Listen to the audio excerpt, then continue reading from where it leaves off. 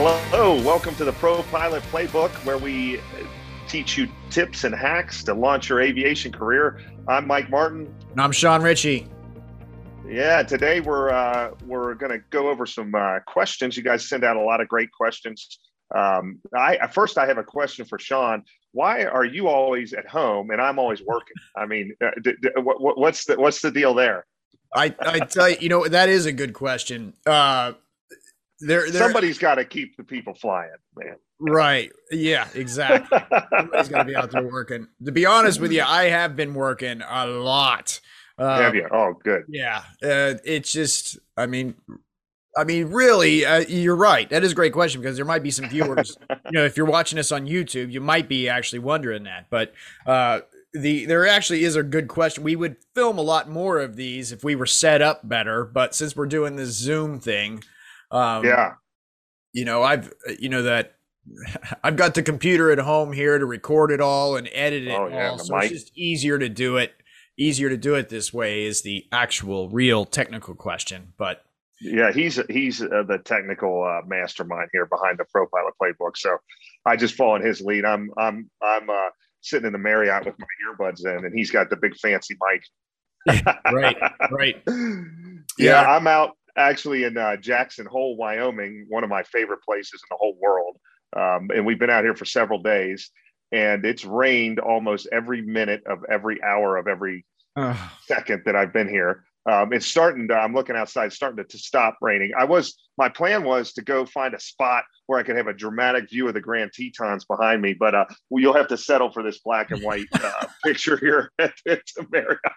Right. Yeah. All that smoke. You got the smoke out there going on. Yeah. Too, right. Yeah. That Dixie fire is burning. And then there's another one that just erupted. There's a number. I mean, there's a dozen or so fires out there, but I think the Dixie fire is one of the largest ones ever. And then that smoke is all ran into here. So when we landed here, it wasn't raining. It was actually clear. But the smoke was so bad. I think the visibility was 3 or 4 miles. We were on instruments all the way down. And typically when you land on the ramp, you have this dramatic view, and, it's unbelievable. The airport's in a state park, and it's probably the most photoed ramp photo ever. Everybody's taking pictures of their plane with the mountains in the back and everything. Yeah. You can barely see the mountains with the smoke. And you open the door and it smells like a barbecue restaurant, which if you're hungry is probably not bad. But so the rain came through. And actually, I think it cleared out some of the smoke. So this afternoon, it might be better. But yeah, that's an unfortunate thing later in the season here in the late summer. All of the West Coast, you get those fires, and it can be disruptive. Yeah. I was out. I mean, even in Denver, there was, there's smoke everywhere. I mean, yeah, it's crazy out there right now. Yeah. But for those of you that haven't been out here, now the word's out, it's super popular now, but it is really a spectacular place to come and visit. Oh, so, yeah. It's gorgeous out there. It's like everywhere you go, it's like you're in a painting or something. That's right. That's right. Really neat. Oh, man. So we got a great question, I think, to start with. What do you got there, Sean? All right. So this comes from Riley, and Riley is, and I guess that could be a guy's name or a girl's name. So we'll just play it safe here. My name is Riley. I'll leave the last name out. I graduated from Kansas State Polytechnic Flight School, and I'm currently instructing there. I'm hoping to get an interview with a corporate pilot for a corporate pilot position in my home state of Iowa. I have a captain there right now who is referring me for the job also. I was hoping to get some. So here comes the question. Yeah, that is a great opportunity. I was hoping to get some insight on technical questions that may come up in the interview, as well as some HR questions, so I can knock it out of the park. Any help would be appreciated. Love the podcast. Hope all is well. Riley, that's a great question there, and I think a lot of viewers could get some value from that. The problem is, I'll go ahead and start, Sean. The problem is with these corporate interviews, and I've done a lot of them and I've conducted a lot of them, is, when you go for an airline interview, there's all these gouges on the internet and they have these canned questions that they have to ask. And you can be ultra prepared for those because you can see what they asked the last guy. They're probably going to ask you that. and you can just knock it out of the park. Well, there's not even really any probably. I mean, there's very little variance from what you're reading on those gouges for the airline interviews. I mean, they have to maintain that line. They can't, make one interview incredibly difficult compared to the last interview. They gotta be careful with that stuff. Yeah. In corporate, obviously, they have the HR guidelines that any company has and the questions they can ask and all that stuff. But really, it's just a small thing. They're only, instead of, airlines are interviewing literally thousands of pilots. A corporate operation might interview 4 or something. So there's not a big standardization on what they're going to ask you and how they're going to go. But I can give you some general pointers just in my experience from interviewing people and then also being interviewed in the corporate department. The most critical thing I would say is they already know based on your resume and your experience and everything that you can fly. You've passed all the check rides, you've got all the ratings, you're qualified for the job. If you got these hours that they want, all that stuff. What they're looking for in an interview is this somebody I want to spend time with on the road? How's their personality? How are they going to interact with the other people that work here? And importantly, too, is how are they going to carry themselves around the passengers? So you want to come across, I would say, as someone that's easy to get along with, easy to travel with, and also can communicate well with high net worth people. And what to say and when to say. But also be technically competent and appear confident, but then don't appear arrogant, because nobody wants to work with somebody that's thinks they're God's gift to aviation.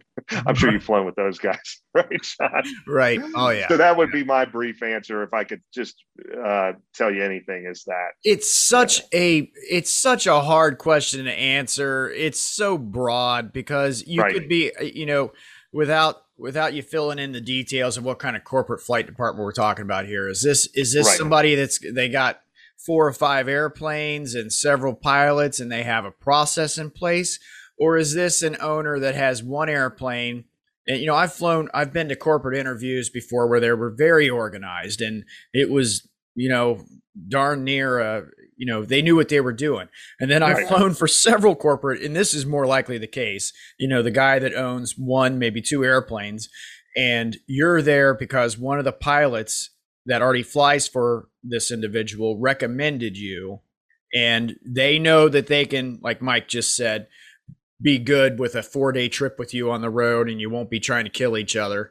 You got stuff in common, you're both into the same thing. And, you'll get along on the road. So you're presented to the boss or the principal, we call him. Hey, I got a guy, I really think he'd be good for the job, and check him out. And then your interview consists of meeting the boss. And these guys worth, multi-millions of dollars. They're usually a pretty good read of somebody's character. Oh yeah. And there might be a little bit of an HR thing in there. The HR people get involved, that work for one of the companies the principal owns or something, and they might have you do one of these, psych test on the internet or something or whatever. But it's so all over the board. Your interview may consist of going to lunch with the owner. There may not be any technical aspects of it. If it's a larger flight department, yeah, I mean, I would say some of the go-to things to answer your technical questions there. I think one of the things that most pilots who don't give interviews all day long, every day, like at an airline, they may hand you an approach plate and ask you what's this mean? What do you suppose this is? Yep. What's the lowest you could go down on this approach? Or they may give you scenario-based things. Well, you're on your way into an airport and there's that airport's closed.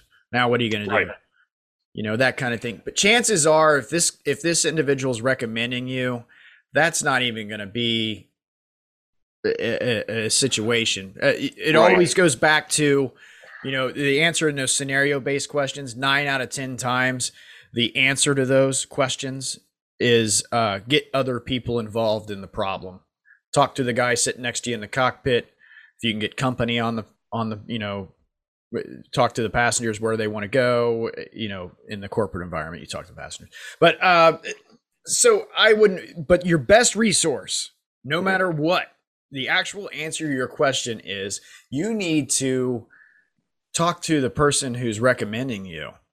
Right, the insider. Yeah, you need to beat these people down for what the interview's like. What's the process going to be like? Is there even going to be an interview? Or are we just going to go out to lunch? I mean, how's it going to go? Because Right. it's in their best, and you might want to remind them, if they're actually recommending you, it's in their best interest for you to not hose this up as well, because it's going to look bad on them. So Right.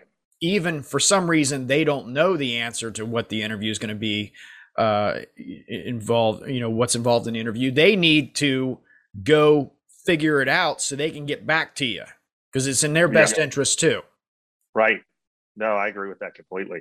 Yeah. Try to figure out, what was their interview like? Because they obviously worked there when they were hired there, and get any heads up. Another thing too, don't get wrapped around the axle about aircraft specific questions. Right. Because that's kind of a misconception that I thought when I first started interviewing for these kind of jobs is, oh, are they going to ask me a bunch of questions about the planes they fly? Well, they realize that they've been trained on those and you haven't. So usually the interviewer hasn't flown what you're flying, and then they also know that you haven't flown what they're flying. So like Sean said, they're going to ask you general, maybe airspace or technical judgment questions, but not anything specific to their plane. So I wouldn't research that. And of course, the old adage, a huge thing, is research the company, whoever the parent company is that owns the aircraft. I would know everything about them, what they're doing, what kind of deals they're doing, where they're going. Just read all of that.